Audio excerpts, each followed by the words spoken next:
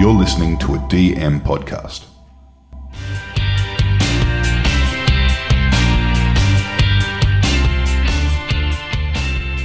Hey, we are back in the football shed. My name's John Hewitt and Roger Gibbs is here. Hello. And Jeff King is here. G'day.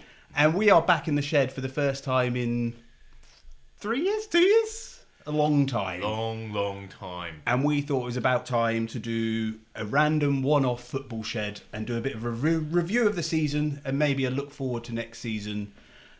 But before we do that, we have to find out what everyone's drinking. I've forgotten. We've done this for so long that I've forgotten what we do. Rog, what are you drinking? Tonight, John, I have a Mountain Culture Hill People Oat Cream Nipa. So it's good. What the fuck is it, hill people? What have they got to do with it? Well, I think they, Do they make helped it? make it with that, and they weren't wearing any shoes. Who are hill people? Is it Little racist? people that live in the hills. They're hobbits. Hobbits are hill people. Well, I think it might be from New Zealand, actually. So, or maybe that is getting racist. Not all New Zealand people are hobbits, obviously. But All live in the hills. they all live in the hills. Anyway, it's an So IPA. you haven't changed in the last 2 years, then? You're still drinking wanker beers. Yeah, probably a bit fatter. You can tell by his belly, yeah, can't you? Jeff, what did you bring? I'm on a Bacardi and pineapple juice. Jeff No, it's not even Bacardi, is it? It's in Malibu. always Oh, yeah, sorry, brings Malibu. that bit of summer. Malibu and pineapple juice, yeah. It's like a it's like a pina colada but without all the ingredients. That's the way I like to look at it. It's a deconstructed pina colada. Deconstructed pina colada. In the middle of winter in Melbourne. It makes me feel like I'm on holiday. Okay, Yeah. you're I'm going on soon. board, Jeff. Yeah. Yeah. I'm drinking a selection of beer. I've got a stout and an alcohol-free beer and a lager. So not A selection. a Triple selection parked. and not an Aldi red wine. They're going to be disappointed, you know. Do you know I've not drunk Aldi red wine in 2.5 years? Wow. Yeah, I've just stopped What drinking happened? red wine. Lost your taste for it. Well, I don't really drink anymore. I haven't drank red wine since. So Well, there you go. Wow. I know. How Maybe about, I mean, the Audi stock must have... the you know, price has gone up a lot. Right. How much is it now, John? It's like $8.99. So we're, $8.99. we're getting to the crux of the issue and now. it's always loads of it in the shop. So, Because you're not buying yeah, it. So Yeah. I think they've just got a backlog. Anyway, let's talk about football. So we thought we'd do a bit of a season review, and I guess the place we have to start is Man City because they won the treble, which is the first time since Man United in 1999. Why are you booing them? Tell me what's Well, sits just behind no, that? Man United, just automatically, especially that era, just like it's a reaction that you don't even think about. You just boo, don't you? If anyone is interested in that era, it's probably worth watching season 5, episode 43 of Mastermind, where Is that the actual episode? that's the actual Oh, episode. I can't believe you remember that. I was on Mastermind and my specialist subject was Man United from 1992 to 1999. And what was your score, John, for those listening at home? For the specialist subjects, I got 17 out of 17. Which is pretty good, we should say. It's very, do you know, being retired, I watched too much Mastermind. No one else has got 17. I've seen a 16, There you go. so... But have you also seen anyone else get a lower score than you on the general knowledge I component? saw someone get a 1, and I definitely fist pumped at the time. I was like, yes! So what did you score on the general knowledge section, 2. John? 2. I got a Jonathan Creek and Coldplay were my answers. Oh, wow. Although you were getting very tired at this point, I should Yes. say. So perhaps It was a long day. You may have been, Yes. throwing. And if I did win, I'd have to have done the end of week winners round that night. And I was like, I didn't want to do that. I just want to go home and Want to to go bed. home and have a green tea. Yeah, green tea and sleep, please. Anyway, that was Man City chat. No, they won the treble. Good on you, Man City. Yeah, so Next. my question, Roger, was were you booing Manchester City or Manchester United? And I guess it's fine to boo both. Yeah, a bit of both, but it's funny. It's just the anti-Man United bias is so ingrained from so many years that it's probably, as much as I also dislike Man City now and their many, many millions, not at the same level as Man United still. Which Really? seems a bit, seems funny, doesn't But it? well, I being a ex-Man United fan, I guess that's what we call me now. The Man City team, I don't like. There's a lot of the finances and where the money comes from. There's a lot of stuff, and we'll go into that going on. But watching Grealish be brilliant, watching John Stones be the new Franz Beckenbauer and coming from defence into midfield. The Burnley Beckenbauer. Is that what they're calling him? The Burnley Beckenbauer. Or Barnsley. Is he Barnsley? Oh, Barnsley. Sorry, yeah. Barnsley. Is Barnsley Burnley? Oh, Barnsley. Geez. Barnsley, yeah. And Carl Walker. And there's a big English core to that team. Kelvin Phillips. Kelvin Phillips. Phillips. But he Didn't do barely much. played. Yeah. So watching them win it and do really well and play brilliantly, and Pep's obviously brilliant at what he does, was awesome. But there's a big asterisk all the time with Man City because they could be cheating. Well, they are cheating. I think they are. And we've just got right. Do you want to talk about cheating first or the football? You want to get straight to cheating? Well, I mean, everyone knows their football's amazing, right? We all watch football, and their football is incredible. I don't think. I'm going to draw a line under it. I don't think I've seen a better team at all. Yeah. Right? They're amazing. Yeah. They're And now one of the best. Haaland as well. I found it interesting this year with the football, though, before you talk about the money, that I think you both enjoyed Man City more this year than you have in any of the other Man City 100%. years because they did play the game differently because of Haaland. Haaland was great fun to watch. He added a different dimension, and he's not like anything we've ever seen before. It's just he is FIFA cheat mode. He's 6'5", good in the air, quick, skillful, finishes from anywhere, Makes the right run. every time. smart, and that is cool to watch. And then when you got Grealish in there and John Stones doing his weird thing, I'm just like, this is good to watch. Whereas for the last 5 years, it's been cut back to Sterling, tap in. Okay, they won 4-0. Like, it's boring. Whereas now it's exciting. Yeah, there's still cutbacks, but there's something else. Like the peak Man City this season for me was I think it was the Arsenal game. So it was obviously, it was a critical game in the season, and at that point, Arsenal was still top, and Man City were trying to overhaul them, I think. But they scored a long ball goal, but it was one of the best long ball goals I remember seeing for a long time. It was Stones hoofed it, Haaland just amazing hold up play, and then fed it off to De Bruyne, and then he Walloped. buried it in the What corner. a finish! But Yeah, you're out swinging. Man City no other Man City team under Pep would have scored that goal. Yeah, I mean, look, the football was amazing, and you're right. This is the time I've enjoyed Man City's football more than anything else. But Lance Armstrong was a pretty good cyclist, right? But he was a fucking cheater, and that's the thing. And look, and firstly, a few caveats to this. I'm acutely aware that the team that I love has also been accused of financial fair play irregularities. Yes. I get that, and I'm uncomfortable with that. And if the same thing can be said about my team, then so be it, right? That just is what it is. Yeah. But Man City have had years worth of financial doping. And you know that the depth of their squad is the reason. Or I'm not saying I'm questioning you, right? If Arsenal had the depth that Man City had, if they were able to deal with the injuries that they had in the last few months of the season and bring on players that were exactly the same quality, would they have gone off the boil the way they did? No way would they have. Man City can replace a first team with a first team. That just doesn't happen. It's not that they spent all that this year. That is a extensive period of financial doping to getting around the rules, to pay wages, to buy players, and what we've got at the end is beautiful football. But why shouldn't it be? It's just been relentless. So I do think that the asterisk is really important and probably not discussed enough. Is there a date? Because they've done the review, and it's from 2009 to 2018, isn't it? The stuff that they're investigating. Have they said when they're going to come out and go? So it's all just up in the air, and we don't know. It's up in the air, but they're using the same. I mean, everyone who listens to this will know loads about it, right? So I'm not going to bore you with any of the facts details, but the source of the intel that's driven the investigation is exactly the same source as the one from UEFA. Right, and UEFA had concluded that they broke the rules. Yeah. Man City got off on a technicality, which is it happened too long ago, and over 5 years for UEFA, we all know, means the statute of limitations, they can't be done. And it came out today or this morning or whatever, we're recording on the 1st of July, that it was 30 million from a random bloke in UAE who just gave them 30 million for no reason. And they had evidence of that, but it was too old. Yeah. Right, the Premier League does not have that rule, which means that everyone going, that's innocent until proven guilty. I mean, they have been proven guilty, and they got out of it because of a technicality. We know that. They were banned from Europe, and then they got back in because of that technicality.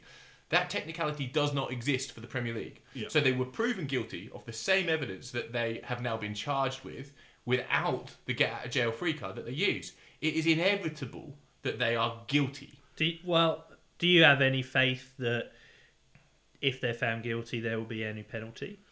Well, the thing is, I don't think that matters. I don't necessarily want to see them punished. It's not like I'm sitting here waiting Even to though wait you to think kick it's them, right? doping, because Well, yeah, it really, is. they should be stripped of their titles. Well, but what's the point, right? All I want is for there to be an acknowledgement that what they have created, they've done so by cheating. But don't we all know that? I don't care whether they get fined. I don't care whether, because you can't strip them their title. Who then, can of worms. I get that, and everyone's going to sue everyone about what they should have got or getting into the Champions League or whatever. All of that is bullshit for me. Yeah. I just kind of want an acknowledgement that what they've created, they created by going outside of the rules, and they've created something that is beautiful and wonderful, but they did so by cheating. Yeah. So when we talk about this beautiful, wonderful thing, we need to know that it hasn't been a fair playing field. And it's probably going to be the last team that does it. They're allowed to do it, because now the reason the financial fair play rules have tightened or the scrutiny has increased is essentially because of Man City and what they did. Yeah. And now, the thing I find hard with it though is, we need all these rules and they're important, but it also does mean that you are kind of the established elite are going to be even harder to topple, to shake from that, because there's now all these rules. Man City could come from outside of that at the time because they cheated, but it's now going to be more difficult to do that. To cheat, yeah. So they've kind of entrenched themselves in that, at the top table, and I think they're there. But I don't think we'll see another team do that easily because of the. I agree with you, Jeff, that you can't retrospectively go, you didn't win the league and Liverpool did or Arsenal did this year or whatever. But I do think that if they are found guilty and they said, yes, they've got to have some, like Juventus were relegated in Italy to Serie B, there's got to be some kind of actual football future punishment. Yeah. So that, like, whether it's a massive points deduction, like there's no point fining them because they have infinite amounts of money. Roge just took his jumper off and his t-shirt came off. That wasn't pretty. But they've got infinite amounts of money, so there's no point fining them. So do you relegate them to League Two and just say you've got to start at the bottom of the period again? Pyramid. I would love that if they did. Yes. And just go, right, you've got to start down the bottom or you've got to work out your way up. Because I think that's an actual punishment to the club and to the institution of Manchester City. They can't ban them from Europe, I don't think, but they can ban them from British. No, I agree with you, and I think it's something that we can talk about this, right? All we like, but you can't ignore Man City getting relegated, right? When Juventus went down, because of this, it was huge. When Rangers had to start at the bottom of the Scottish leagues, that was you couldn't just put it on TV and ignore that, right? So a fine you can ignore. You can whitewash it through punditry around the world. But simply removing them from the league and having them start again, that is something that would create that level of, oh shit, they really did cheat their way to the top. I'd quite like that, actually. I'd love it. But I do, and kind of going back to the start of this conversation, which was you asking about if Arsenal essentially had Man City resources, would they have dropped off or would they have won the league? And I've spoke to you both about this, but when Man City did win and I was having to think about it, it wasn't a particularly revolutionary thought, but the more you think about Man City, the more you realise how important it is that essentially every player costs 50 million and they're really good, because throughout the season it wasn't. I thought it was an interesting season for Man City in that in previous years it's all been, say, De Bruyne. There's kind of been a player. Bernardo Silva's had some excellent seasons as well. But I think this season, more than another one in my mind for Man City, they were a more even team. And they had spells, like 5 to 10 game spells, where someone elevated themselves and was even better than they normally are. Because Haaland didn't score for the last 5 or 6 games of the season, or in the Champions League final or semi-final, but they were still fine. Well, because Gundogan, we should acknowledge him because he's now left the Premier League. He's an absolute genius, and I always loved watching him. But his last 10 games were incredible. Yeah. Grealish had an amazing second half of the season. John Stones, we talked about him as the Burnley Beckenbauer moving into that. Barnsley. No, it's stuck now. Birmingham Beckenbauer. Bristol Beckenbauer. I'll have him at Bristol City. But when I think about Grealish and how good he was in the first half of the season, we were all talking about Foden. Foden started the season on fire, but then couldn't get in the team.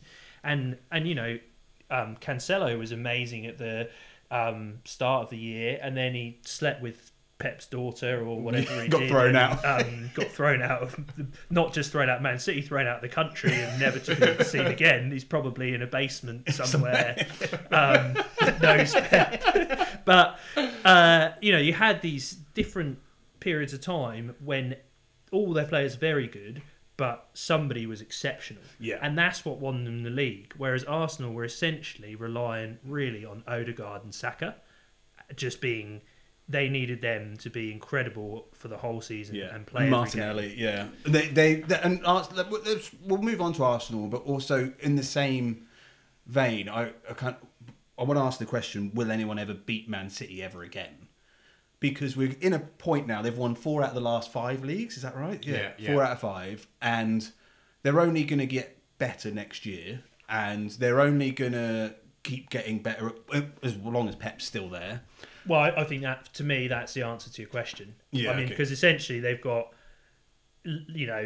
unlimited resources and the best coach in the world. I think while Pep's still there, they're going to be very, very hard to beat. Liverpool essentially had to have the perfect season twice and only won the league once.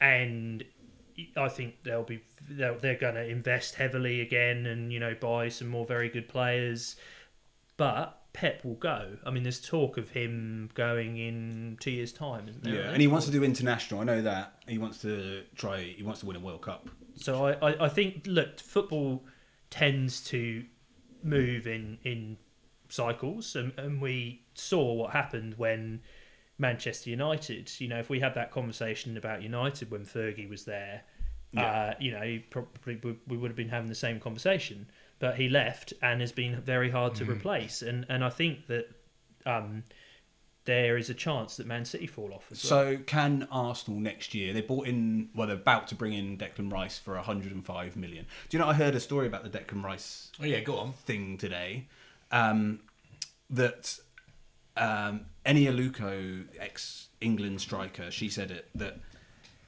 she reckons Arteta called Pep and said, can you put in a bid that's above our bid, because then the Arsenal board will go, we need to beat them, because he couldn't convince the Arsenal board to pay the 100 million that West Ham wanted. But as soon as there was a bidding war, they were like, we got to get him. So Man City... Are you kidding me? Yeah, and now everyone at the time went, no, and then everyone's going, actually...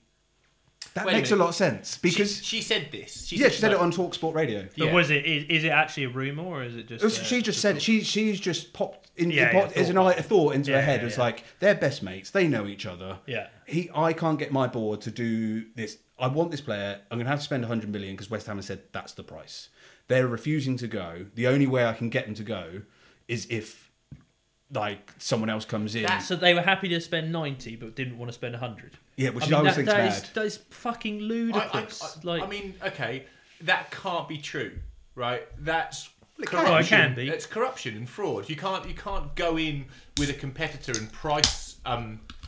It's price fix. You can't do it.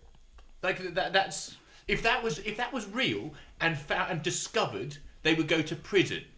I don't know about prison. You can't collude to raise the price of a it's but you trading. can, because they don't gain from it. If they were working with West Ham to gain from it, then they could. But I don't think there's no gain there. Yeah. Well, the gain is Arsenal get Declan Rice.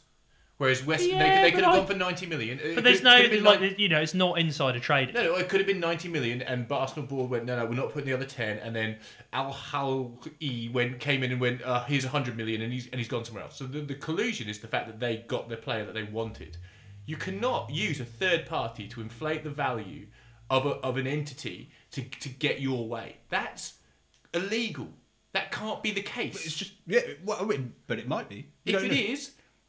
in the sea. Get in the sea, Mikel Arteta. But you just don't know, do you? Because they are literally best mates who've known each other for years, and who like if we were working for two businesses, and I was like, clever. Jeff, can you just try to buy a house? I'd say no, because I'm not going to go to prison for Declan Rice. Like, it's like, it's So not Monopoly. why is it illegal? Just think it through. This isn't a little like micro bubble of football. These are real businesses bidding for an entity, collusion. right? At millions and millions and millions of pounds. So in order to get your bosses to do something, you're going to collude with a competitor to raise the value that your bosses think something is worth. But I don't know if that's illegal though, Jeff. No, if I was buying a 90s Why Man is that United illegal? shirt on eBay, or selling one actually on eBay, and then it was selling for $100, but I wanted it to go for $200, and I called you and said, Jeff, can you bid on this? Because I know there's a guy who really wants it, and you just put 110, 100. If it was in the stock market, you would be artificially inflating the market, and that would be fraud. But this It's is just, not the stock market. It's not the stock market. But And it's almost more tangible. Anyway, if that's true, it's just a made-up story that Ennio Luco, and it went wild on social media because everyone just went, no, yeah, whoa, yeah. But, and if there's any experts on corporate law out there, let us know. I'd be interested to Yeah. know if it's illegal or not. But I mean, it's an interesting thought. I also think though, fucking come on, Arsenal. Yeah. Like 10 just million. pay the money, right? 10 million. Yeah. Like, are we really, like 90 million is an awful lot of money. 100 million when you're already spending 90 It's is not not that very much more. much. No, just do And it. I think, it is a statement signing. Declan Rice was going to go to one of the big English clubs. Yeah. He was probably going to go to Man City, Man United, or Arsenal. Yeah. And Or even so I Chelsea think- for a little bit. I think for them, we know he wanted to stay in London, so that was obviously in Arsenal's favour. But I think for them to, to spend the money, and it's a player they need. Xhaka's He's off to Leverkusen. he's off. They needed to replace him, but I think Rice is a step up from. Xhaka had a very good season, but Rice is is clearly a step up too. I really like it because I want to see Rice's. Do you think Arsenal can see? Arsenal were brilliant this year, and they did really well. Saka was brilliant. Martinelli was brilliant. Jesus was good when he was fit. Odegaard was great. But I thought they lucked out that it was a World Cup year, and so other teams were a bit all over the place. They didn't. They obviously lost Jesus to injury, and they lost the centre back Saliba at the end, which was a problem. So they couldn't keep a clean sheet. But I feel like it all just went really well somehow. And they seem to keep playing well. But I was just like, this, when teams just get in a really good run of form, I don't know if Arsenal can carry it on next year. I don't know if they're mature enough, good enough, squad depth enough, whether they can cope with Champions League and Premier League. I wouldn't be surprised if they don't make top four next year. I do see your point. I don't think it's as outrageous as it sounds. Yeah. I do think that they hit a sweet spot for so long, and it's almost like it's the good thing about football, right? The sum of their parts was better than their players, and any 11 can beat any other 11, and they just happened to be the winning 11 on many, many occasions, right? And they were younger and fitter and faster. Yeah. And Saka is a fucking great footballer. He's so good, right? And he's probably underrated, even though he's that good. Yeah. How good can was they his do it goal again? the other day for England? Oh, yeah. Can they do it again? I can't believe they did it in the first place, right? So I think they probably overachieved, but then is that now their standard? Don't know. I think they can. I think they can challenge next year because if you look at there's a caveat here, if they improve the squad again, which I think they've got Rice, Havertz. Declan Rice is. I'm not sure about Havertz. He needs a change of scenery, but he was entirely underwhelming at Chelsea. Yeah. But I think there's no reason that Saka can't kick on again. Odegaard is still young. Like, he's been around for a long time, but he's still relatively young. Martinelli certainly is. Like, Saliba's very young. The keeper's very young. Ramsdale. Ramsdale, who you I thought was awful for years. Had a great year, but there's no reason that those players can't improve again. You know what I loved about Arsenal this year? And sorry if this is getting too football nerd about it, but whenever they or more often than not, when they had when a midfielder, when a winger was going forwards and they had a chance to overlap it to a left back or right back, that would usually cut on the outside to the byline and crossing the ball. That left back or right back would cut on the inside of the winger and go between the left back or right back and centre back of the opposing team. So it narrowed the pitch every time they got forward, and it created these kind of these attacking threes that weren't necessarily their front three. And you can see him doing it. You can see the winger doing it and just waiting for the left back to cut inside instead of cutting on the outside. So it wasn't wide, and it wasn't just playing a 50-50 of will they get the cross off. It was coming into an active position, essentially a kind of outside number 10 position in the park. It was excellent to watch, and they did it every single time. I loved watching it, and they scored goals from that. They played really good football. I want them to do well again next year, and I like a lot of their players. I just don't know. Can they? Yeah. And because this year, obviously, Liverpool dropped off and Newcastle were new to the kind of being in the top four. Man United did all right this year, but still transition. And Spurs obviously went to shit. Chelsea. Yeah, Chelsea went to shit. So you're kind of looking at Arsenal going, they've picked the perfect year to be. It's a bit like that year. It's not like the year that Leicester won the league. The year that Arsenal should have won the league. They should have won the league that year, and they didn't, and Leicester did. And this is the year again that Arsenal should have won the league, and they didn't. And I'm scared that they're not. Should they have won the league? Oh, yeah. See, I find this really hard because you kind of we talk about doing an Arsenal, right? Yeah. Everyone knows we're doing an Arsenal, which is essentially being quite a bit flaky, and we were waiting for it to happen the entire year, and they the game when they came back against Bournemouth, and took 3 late goals, they won 3-2, was amazing, and they kept. You always felt it was going to come, and they were going to stumble, and Man City would come over the top, but they kept I almost got to the point where I was like, maybe they're not, maybe they are actually going to get there because they keep doing this. But I think it's and then actually... they did. But I think it does Arsenal a little bit of a disservice because I don't know if they did. I just think it's, as we talked about, Man City are so good. What, did they win their last 13 league games or something? Yeah. That is... What do you do with that? That's ridiculous. So I actually...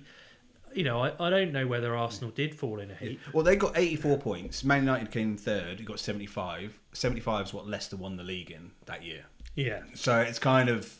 It shows that you've got to be really, really, really good to win the league. Yeah, I mean... there's a point. Apart from Man City... Haven't you missed that for 2 years? Would generally, win you the league. Yeah. Let's move on to the... Oh, there's a spider on the table. Let's move on to the rest of the top 4. So Man United and Newcastle made it into the top 4. Do you want to go Man United first or Newcastle? We can talk about Man United and be quick. I was going to say, because there's not that much to say about Man United, is there? Ten Hag did well. I think first season he did do well, better than I thought. Yeah. I thought they were going to be a bit of a basket case. Main thing for me with Man United was Rashford being back. He was great. And suddenly being one of the best strikers in Europe. Him and Ronaldo must not get on. Ronaldo left the club. Yeah, and straight away. He's amazing. Yeah. And I mean, even to a lesser degree, but I think Luke Shaw's been a bit unfairly maligned at times, and I thought he also had an excellent season. But mainly, Rashford scored a lot of goals, but his general play and he's looked like a genuine star. And I don't really enjoy Man United, but I really enjoyed that. Yeah, I enjoy that this is the 9th or 8th time we end the season with, well, they're in transition.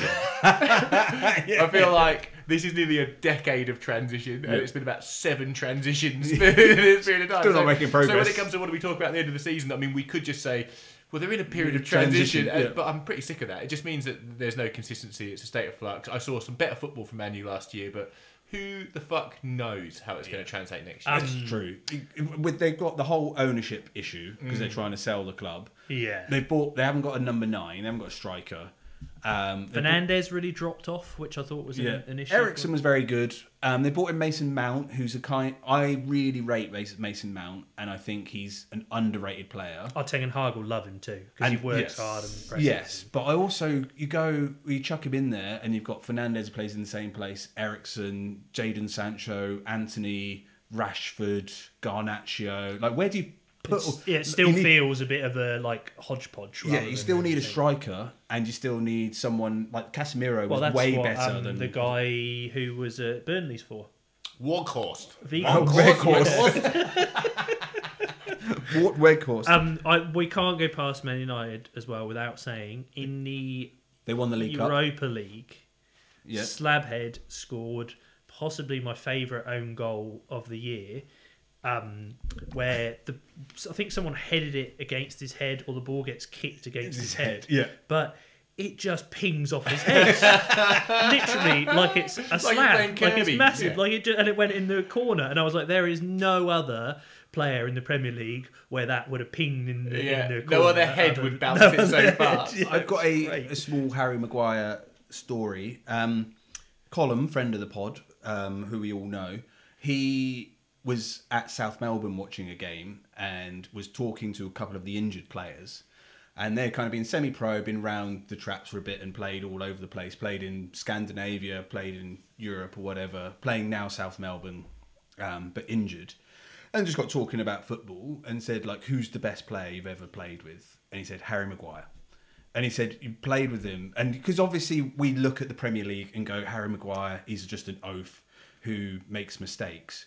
But he's like, you could tell when he was 17, 18, he's just a million miles better than everyone else. And I think that just shows the standard that they're playing at. Yeah. Is that we kind of look at Harry Maguire and go, oh, fucking hell, he's a bit shit, isn't he? And do we? Like, he's very good. He's very good on the ball but he gets such shit in the press. And I think it's overblown because I think he's pretty good. But also we forget how good these people are at football. Yeah. To get to that level. So when he's a player that everyone's going, he should probably go to a West Ham or something, but he's by miles still the best player. I mean, he's continued to play well for England even when not playing for Man United. It just hasn't worked at United. Yeah. And I think he probably needs to play in a 3 maybe. It just hasn't worked at United. So Man United won the League Cup. Well done them. Newcastle. So Newcastle have made the Champions League. Where do we do it? Because we talked about it beforehand. Now all I can think about is Amanda Stelvey. Because Rog loves Amanda Stelvey because he thinks she looks like a man. But do we go the football route and what a good job Eddie Howe's done, or do we go the fact that they're owned by Saudi Arabia and they're ruining football and golf, and they even wear their and they wear the Saudi Arabia shirt as their away shirt? I know we missed 2 years, haven't we, recording this pod, which has been a big time to miss with this story. So I'm assuming everyone's up to speed with what the fuck is going on here. It's gross. However, I think they are following the rules better than Manchester City. Yeah, they seem to be not spending more than we should say because they have to. Yeah, of course. Yeah. If they didn't have to, then they wouldn't. No, that's the point. They would rules, just right? buy the sport like they've just done with golf. If you didn't have to drive 60 k's an hour, you wouldn't. You'd drive faster. Right? So the rules are there to stop you. Yeah, but I mean, breaking them. Well, exactly. But I don't think we should give them any credit for following the rules. Yeah. No. Okay. No, fair enough. But I'm surprised. Right? It's a surprise to me. Whether they should own that football club in the first place has been discussed at length. Yeah. I don't think they should. But I mean nothing in this conversation. I mean, the government didn't think that they should, but then they appealed, which is bad news anyway, right? Yeah. That's a bad sign. But it is the start of something that's not going away. Obviously, we're seeing however many players sign for Saudi clubs this summer, and I'm in two minds about it really, and I really struggle with this, right? So part of me looks at it. Obviously, it's a threefold. Two minds? So you think it's a good side? What's the good side?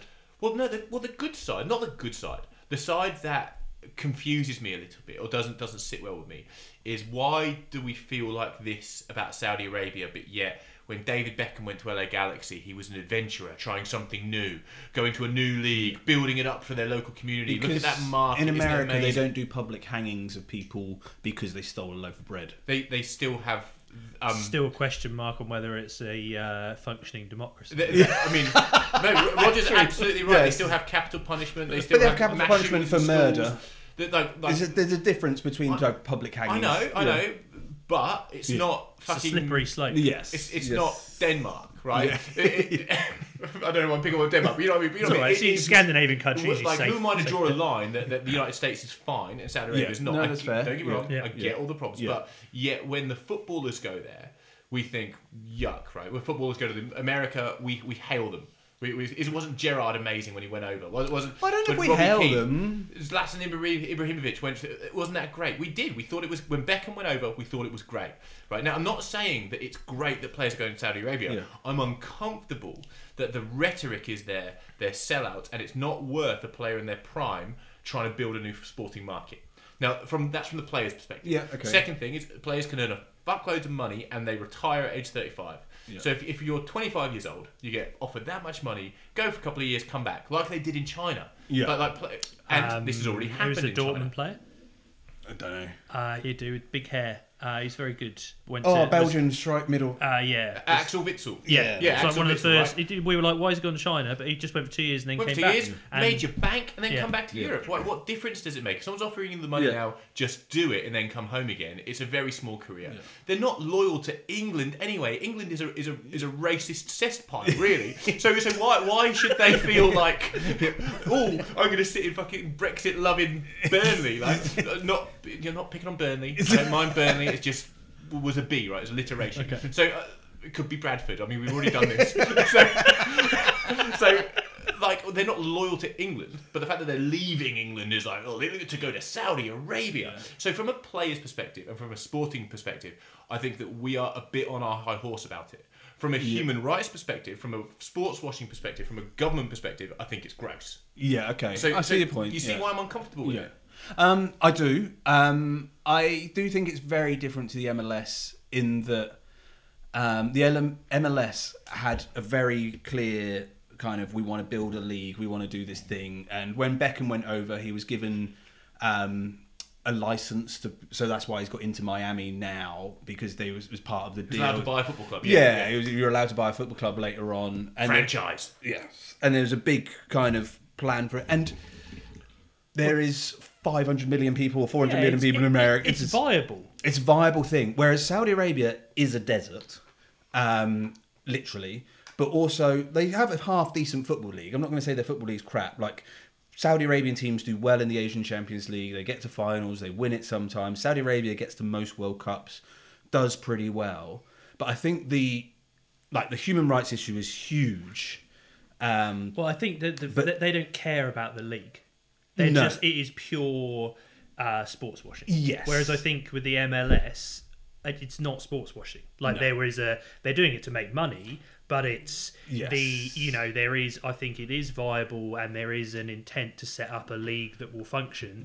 Yeah. I don't think they care about the football in Saudi Arabia at all, other than it is a vehicle for Promoting Saudi Arabia. for some And their soft regime and their politics. way of doing things. And I think that's where I have a problem with So look, I don't disagree Yeah, with yeah. anything you're saying, but every single MLS club put in a portion of the fee it costs to sign Lionel Messi and pay his wages. Yeah. Every single club. Yeah. So that's not about the football club in Miami saying we're going to do the best football ever. That is the league trying to make money out of an asset. It's a marketing. Yeah, but that's when Messi chose Miami and not Saudi Arabia, it almost felt like a good versus evil. And I get it, right? I get it, and I'm not defending Saudi Arabia. there's a big asterisk next to all of this because I think the human rights record is gross. Yeah. I disagree with it, Yeah. and the murder of that of Khashoggi. Yeah. But, like, don't get me wrong, I could list all the reasons why I think it's gross, and I've whinged for years about all of Yeah. it. But there is this Western arrogance. Yeah, that's exactly Yeah. right. This good versus evil that we're looking at now, that we do not flinch when Messi goes to Miami. They've only got a 17,000 capacity stadium. Yeah.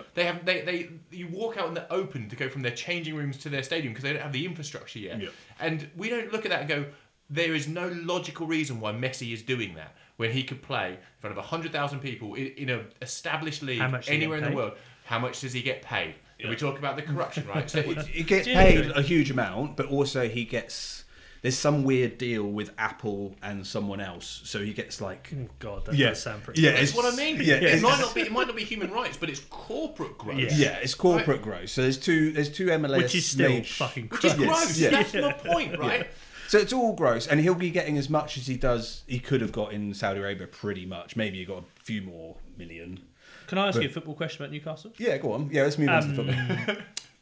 Eddie Howe. Now I ask you because you're not a big fan of it. I am very anti-Eddie So Howe. I'm intrigued to because when he was at Bournemouth, I mean, look, he had.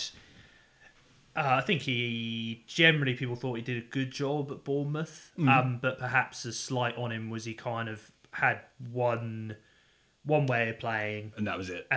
Yeah. And when it didn't go well, it went really bad. Yeah, just try Plan A again. Yeah. Yeah.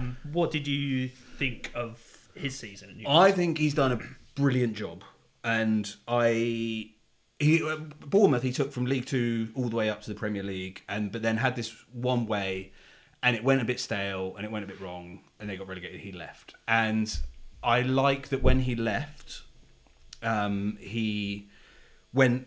My frustration with Eddie Howe was that he was always everyone just looked at him and went, "Oh, he's a nice English boy, and he speaks well, fluffy hair, and he talks well about football. Oh, he seems like a nice guy. My mum would like him, and he played quite good football." So everyone just went, "England manager, should be England manager." I'm like, well, no, he's got one skill, and looks Aryan. Like, come on.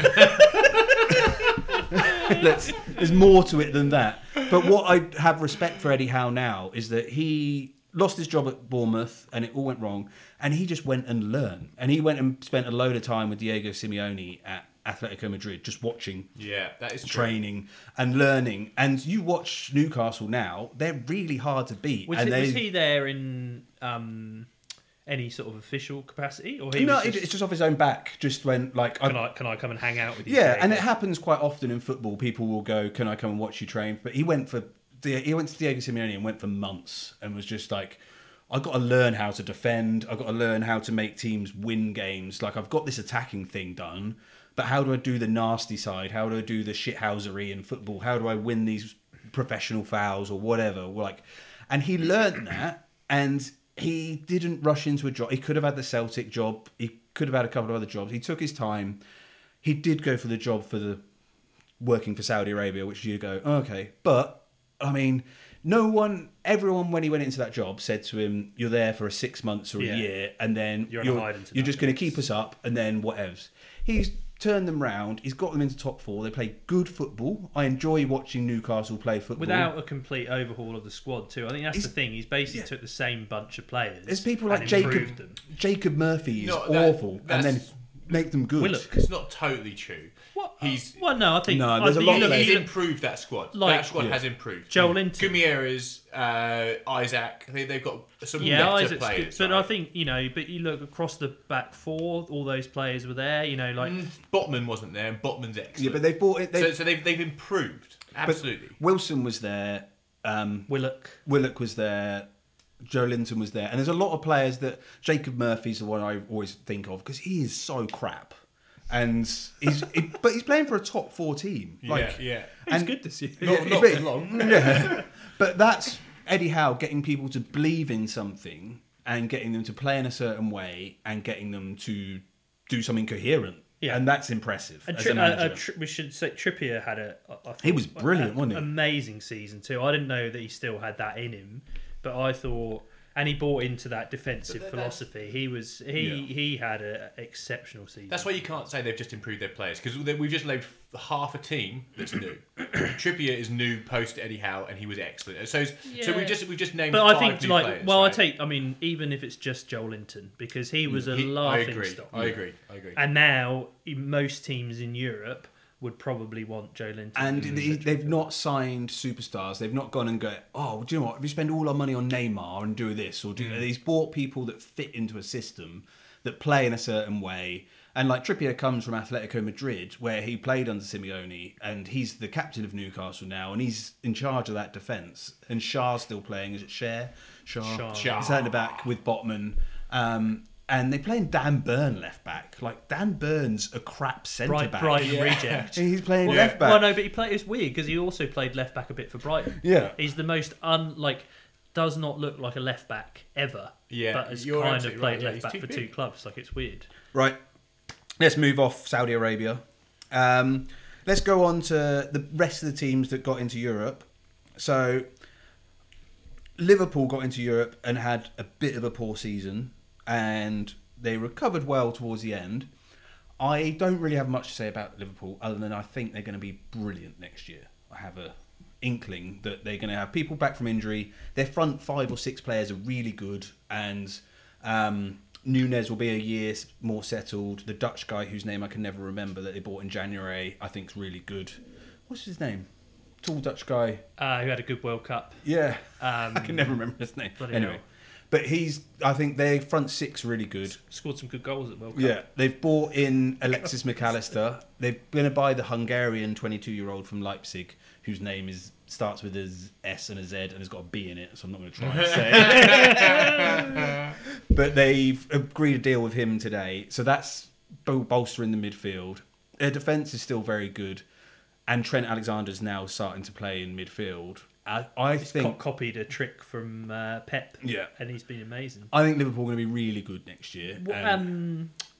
Nunes, you rate him, don't you? I think he could be really good. He's got the fundamentals of being. He's got similar fundamentals to Haaland, but whereas Haaland's 10 out of 10 for all of them, he's 8 out of 10 for all of them. And sometimes he's 5 out of 10 for some, and sometimes he's 11 out of 10 for others. But he can't get it all right on the same day. He's still very young. I mean, and it's funny because the Charity Shield, he scored and Haaland didn't have the best game, and everyone was like, "Oh, Haaland's going to be a flop and Darwin's going to be amazing." I can understand why Liverpool and many other clubs would have spent the money that Liverpool spent on him. I get it, especially because he's young. And he looks like, you see him one day and he looks like a world beater, and he's got all the the physical attributes. Like he's the fastest player in the Premier League. Like he's got all those attributes, but I think he's a bit of a dodo.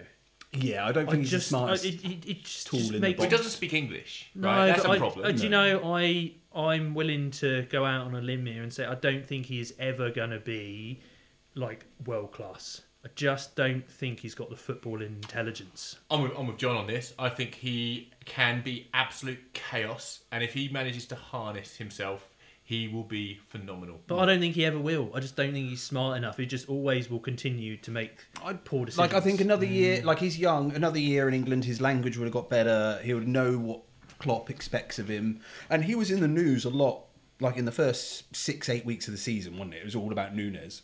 No one's talked about him for the last 6 months. No one cares. Yeah. So when he plays next year, he's basically a new signing that no one gives a shit about. And he's got a full pre-season. He knows where they're playing. Yeah. Gakpo, that's his name. Gakpo. Yeah, he'll be used to Gakpo, Salah, and then they've got Luis Diaz coming back. I mean, and a lot of players, we do see this, take at least a year to adjust to the Premier League. But I just think there's something about him, and he'll continue to be like, oh, maybe, look how good he looks there. But I just don't think he'll ever quite get there. Anything else on Liverpool? Nope. Brighton came 6th and are in Europe. Brighton are the best team in the Premier League to watch under De Zerbi. Obviously, Potter started the season well and then went to Chelsea. But De Zerbi's come in and made Brighton absolutely brilliant to watch. They've done their business for next year already. They've signed 2 or 3 players. Signed James Milner, which is a smart kind of get an old bloke in who knows how to win in. And they're in Europe. I just want them to be great. That's all I have to say. I mean, I think the big thing for me was like no one really knew who De Zerbi was. No. Like he did well at Udinese. He didn't deserve that. In Serie A. God, I can't believe it's taken this long into the podcast for you to make a bad pun. But I mean, and I was a bit sceptical because you sort of like because Potter had done so well, and you felt like Brighton had punched above their weight under Potter. But then he came in and they learned to score, and made them like so much better again. And you realise that and it's the same players that Potter had, and I mean, I really wanted to see Potter do well, and I think that was a shame. Yeah. But at the same time, you're right. I got a lot of joy out of watching Brighton. I didn't really know who Matoma was when they brought him in. I thought every time I saw him play, he was brilliant to watch. But who's the young English striker, Connolly. No, Ferguson. Ferguson's the Irish one. Yeah, Irish guy. I think he could be anything. He's amazing. The Nkiso, is it? The guy who was started to play at the end of the year. Like, where did they find him? He looks amazing too. Flop of the season next year, I reckon, Brighton. Oh, really? Yep. You know, they can do it. I think that there is a unique moment in transitions in football teams, right? And it's rare that you take a job from a manager who's done so well they've been given a better job.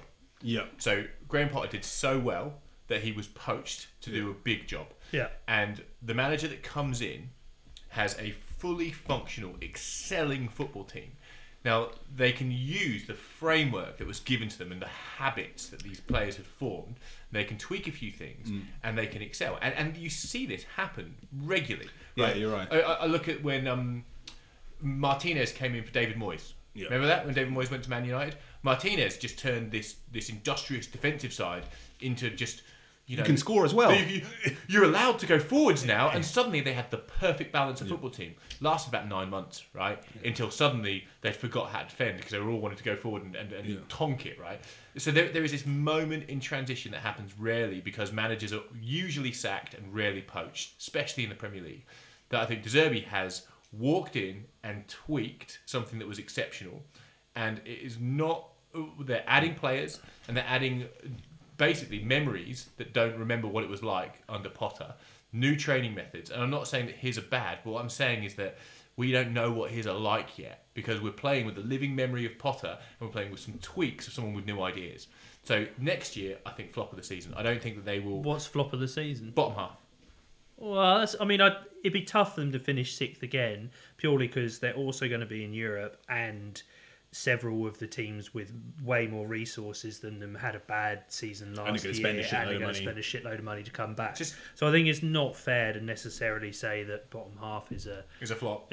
Well, I just think they will be worse. I think this is the moment. I mean, and they've already... The other thing is that when you're a Brighton and you do well, inevitably you lose players. The bigger teams come in for your players. So it's hard to do. We've already seen it with Alexis McAllister. I mean, I think he was kind of a bit of a bargain for Liverpool, wasn't he? Because he also 30 million. He played at the World Cup. He won the World Cup. Starts for Argentina. Won the World Cup. I think that's a pretty good. And remember Southampton 10 years ago, right? When you have great players and you keep on performing above your expectation, your players will just get poached off, and eventually you run out of replenishment. There's a couple that don't work, and then you fall over. To shake it up. Do you feel like going to the bottom of the table? Sure. So, Southampton, Leeds and Leicester all went down. The team that just survived was a certain team called Everton that Jeff, I think, quite likes. Jeff, we'll let you go first. He didn't want to talk about Everton, though, we should say. When we sort of asked before the shed about what we'd all like to talk about, Jeff didn't actually mention Everton, which is first time ever, yeah. Well, it's been a great period of time to have 2 years off recording. We did it for 5 years straight, and then this last 2 years it's been great not to have you cunts just talk to me about it. If we're going to talk about the bottom of the league, I think Leicester are disgusting. Yeah. And I look at the players leaving Leicester now, the players who were at the end of their contract. I look at James Maddison going to Spurs with a big fucking grin on his face. Bargain, by the way, 40 million for Maddison. I think so.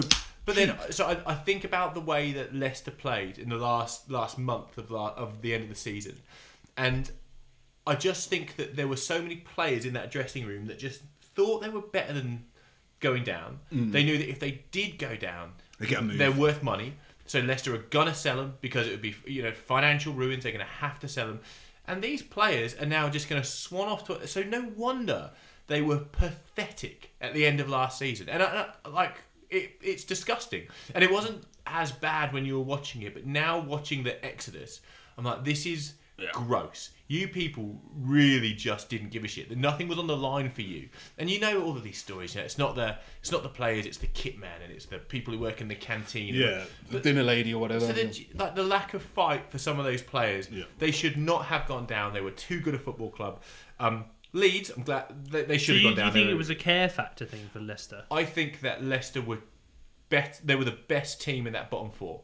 I mean, I think it was another instance of shouldn't have changed managers. Brendan Rodgers would have kept them up. I think Brendan, it wasn't going well and they were in a funk, but I think he would have kept them up. Yeah. It wouldn't have been pretty, and I think it's a hard one though, because he is a manager throughout his career that does seem to have a shelf life. Yeah, people get annoyed with him after a while, and then all of a sudden, because he's very he's a micromanager, and so I think he's quite hard to work with.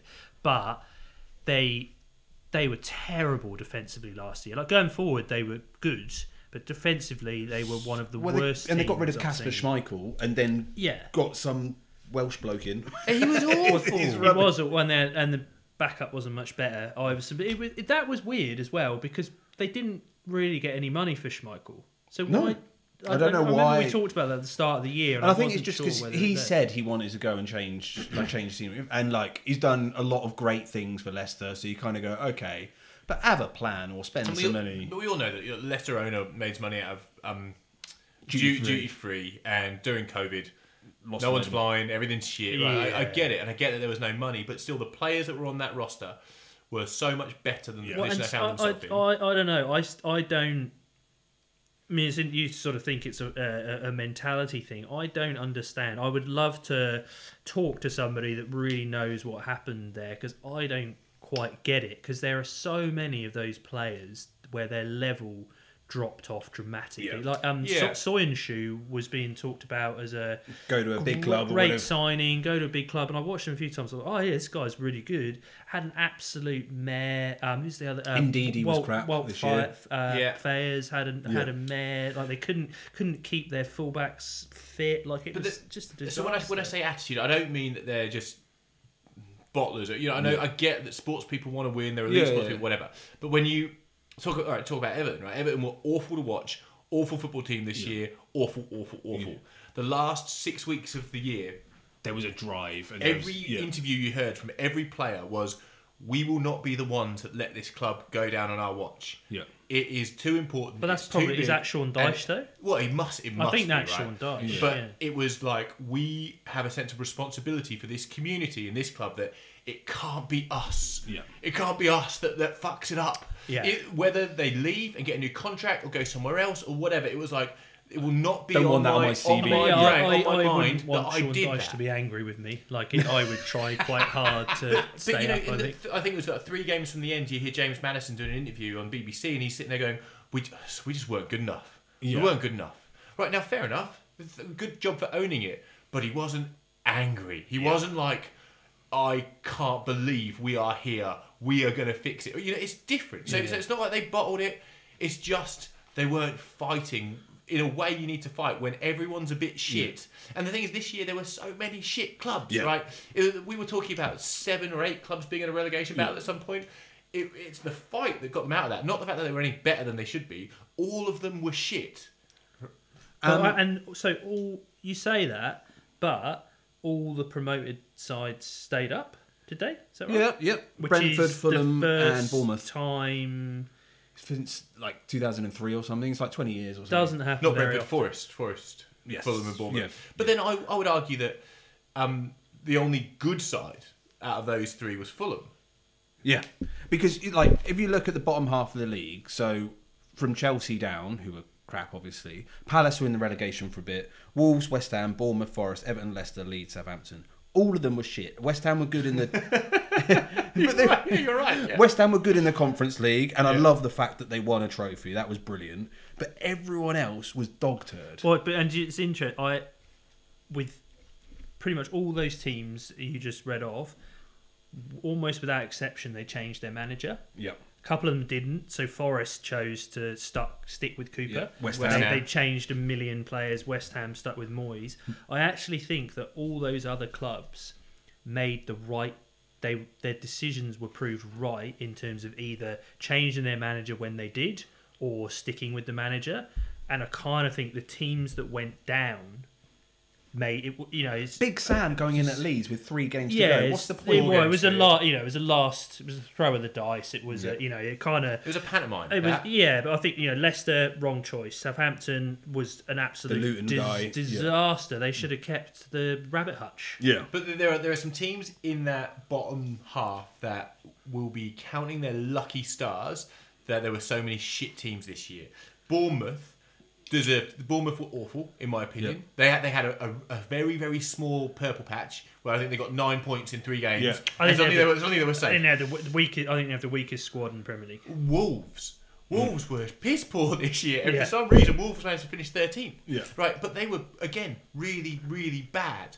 And so I think there are teams that dodged the bullet. Nottingham Forest, like, it was a scattergun approach, and it felt like a scattergun season. Well, I'm glad that Cooper stayed up, because I think I'd like to see him get another go, because I think he's a good coach, and I actually think he did a pretty good job keeping them up, considering they signed 400 45 players, and you Yeah. had to find a way to integrate them, and then they signed another 45 in January, and you're just like, how are they going to stay up? But somehow they did, and so you kind of, I'm kind of glad that he gets another go. But Do you know the one that shocked me the most as a successful decision was Roy Hodgson back at Palace? Yes. And he signed on for a whole year. I know. they were amazing when he went back. Like, they played so. But I think also, like, to Jeff's point earlier about the transition, Vieira got that team organised And younger. Yeah. and younger, Replenished, and refreshed. Yes, Yeah. yeah, they were fitter, they were younger, they were organised, but they couldn't quite work it out in the final third. And then Roy Hodgson, like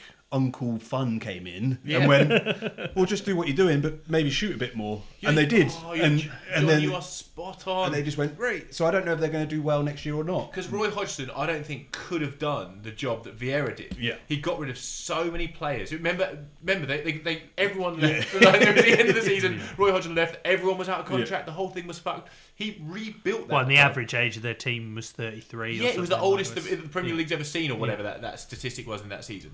And Vieira rebuilt it, put it together, and you're right, it just doesn't have the nous as a football manager that Roy Hodgson had. But Roy Hodgson didn't have the energy or enthusiasm to start again. So it's like Roy Hodgson takes a fucking holiday while someone else does the hard bit for him, comes back and just tweaks again, right? Well, I think the other thing for Palace that probably kept him up is it's wasn't just the Wilf Sahar Eze. show in Eze and also Elise, Yeah. who I saw was playing for France at under the under 21s, 21s yeah. and has been amazing. Like he, so all of a sudden they do have some other creative players. And they're not Zaha's out of solid. contract now as well, isn't he? So Whereas, and if he would have gone previously, you would have said they're screwed. Whereas now I kind of think, well, if they could get decent money for him, maybe do that. I'm feeling like we should move towards. Well, I have prepared an end game, by the way, for our end of season special. Yes.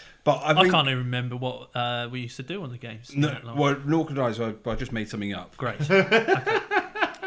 But there's two teams I think we need to mention before we walk away.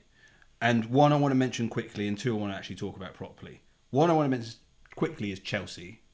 Just a fucking basket case. I have no idea what's going to happen. Don't really care. Kind of hate them. 12th they finished. They finished 12th. Whatever. And I felt sad for Graham Potter. The team I want to talk about for just a couple of minutes, because we live in Australia, is Spurs next season. Big Ange. Big Ange Postecoglou. I was on the phone to my dad last night, and I said, "Oh, have you seen the Australian guy's gone to Spurs?" And he's like, "Yeah, what's his name?" And I said, "Ange Postecoglou." He's like, "What? Ange Postecoglou? What?" And I was like, "Just call him Big Ange." But I'm really excited he's at Spurs, and that's all I really want to say. How is he going to go with Daniel Levy, though? I had this conversation with someone the other day, because like the general consensus about Ange Postecoglou is that he doesn't take a lot of shit. He's a one-man machine, right? Yeah. And he likes to call the shots. Yeah. Whereas any manager that has tried to do that with Daniel Levy has not lasted long because Levy doesn't like it. There is no way he would have taken that job if he had not been assured that his methods would But work. wouldn't we have said the same about Conte? No, but it happened at Celtic. He was able to do it his way at Celtic, even though it was very unpopular in the beginning. And so there's no way that he would have done it. And I think Ange's stubbornness about the way he does things actually aligns quite well with the way that Daniel Levy does things, which is coach well, improve young players, and get bargains in, and then make the whole team better. Whereas Conte's and Mourinho's is like, buy that 45-year-old bloke who's really good 10 years ago, and I'll get him in, and he's experienced. Whereas, so I think Daniel Yeah, Levy okay. would align more with Ange Postecoglou's plan of how to do things. And they brought in Maddison, which I think is a great signing. I have no idea what's going to happen with Kane. If I was him, I'd go to Bayern Munich straight away. But I think they've got fundamentally a good squad. They've got a few good young players that didn't get a game last year that Ange will make better. And I really want them to do well. Like, I never want Spurs to do well. But now that Ange is there, I'm like, come on. I think so too. I think he's always been destined for great things, Ange. It's great. Did you say there was another team too? No, Chelsea was the other team. I just didn't really want to Oh, I mention thought them. no. You said there was one you didn't really want to talk about, and then there were two that you did want to talk about. No, Or was it one just and one. Oh, okay, 1-1. Before we go on to the end game, there was a World Cup in the middle of the year. Does anyone want to say anything about the World Cup? No, nor do I. England didn't win it, which was Yeah, sad, yeah, I know. but we played really well Yes. until we lost to France. And we did our predictions at the start of the year, even though we weren't doing the podcast. I think I'm just going to pull out a few highlights. I think me predicting Spurs to win the league has gone down like a lead balloon. Conte did not achieve that. Jeff did well with Arsenal second, Man City first, and Player of the Year Odegaard, close, but Roger got it right with Haaland. Flop player Jeff said Lingard. I think that's pretty fair. That's pretty good. Yep. He's been released after one season. Wow, Yeah. and signed him for like quite a lot of money. Yeah, no, and they got him he on was free, free, but he's paid. paid. Yeah. He Rogers, had like a good 7 weeks, Yeah. and then Jeff was right with the flop team, Leicester. Roger got Haaland as top scorer. But all three of us got wild cards right. So Wow. Okay. yours was Conte to leave, which isn't that big of a wild But card. this time last year, Yeah. he was the buzz, wasn't he? Yours was, Rog, 2 players to score 30 plus goals, which is the first time it's ever happened. Yep. Kane and Haaland. And mine was Brighton to finish 6th. Jesus, Yeah, John. I know. Why did I not put money on that? I don't even think it is the first time, but it might. I think it's happened once before. Maybe I have a feeling that there was a season when Alan Shearer and Andy Cole both scored 30 goals. But that wasn't a 38 game season. Yes, that was in the 42 game game season. Just for those listening, we've done these predictions every year, the beginning of the year for now 8 years or something. Yeah. Well, that's Brighton finishing 6th is probably the I think biggest that- result I've seen in 8 years. And out of the this. fact that I just got 6th, that's exactly where they're going to come. I don't know how I've done that, but I also predicted. And it's not like we've got to choose where every team finishes. That No. was just out of the blue. The Haaland one's funny because I mean, I think you were both slightly sceptical I about was, Haaland, and I was. I enjoyed watching him this year. I've never seen a player that wants to score goals more than him. Rog, in predicting good player, has good season. Shocker. Well, we just said it's never happened before. I would argue that's a wild card. Right, so end game for you two. Okay. So, this game, you get to answer one at a time each. Rog, you can go first. You get 1 life, so you can get it wrong once, and then you can come back in. You need to name... It's coming back to me now, what we used to do with the game. Yeah. You need to name the top 20 goal scorers in the Premier League this season, just gone. So, anyone from the top 20. So, Rog, you can go first. Haaland. Correct. Harry Kane. Correct. Saka. Correct. Rashford. Correct. Callum Wilson. Correct. Mo Salah. Correct. Jesus. Jesus is correct. Yes. Ollie Watkins. Ollie Watkins is correct. This beer's making me really belchy. Sorry, everyone. Oh Jesus. Think, Rog. All the Martinelli. correct. Jeffer. Kevin De Bruyne. Bow bow. Oh, no, you're getting a life. You get another life, but you're 1 life out. There's 1, 2, 3 left in the top 10. Wolf Zaha. No. Bow bow. God. Mitrovic. Correct. Oh yeah.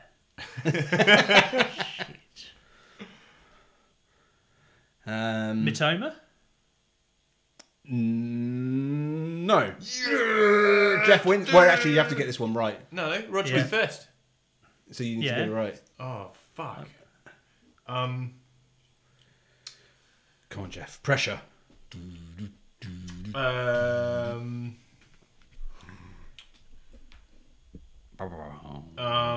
Shit, cunt, fuck.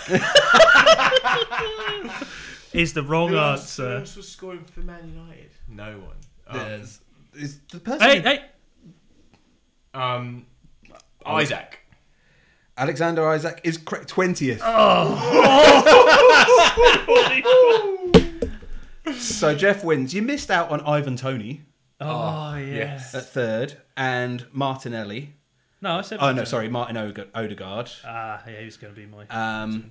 Harvey Barnes, Rodrigo, Miguel Almiron, Bobby Firmino, Phil Foden. Bobby Firmino. Yeah, he got 11.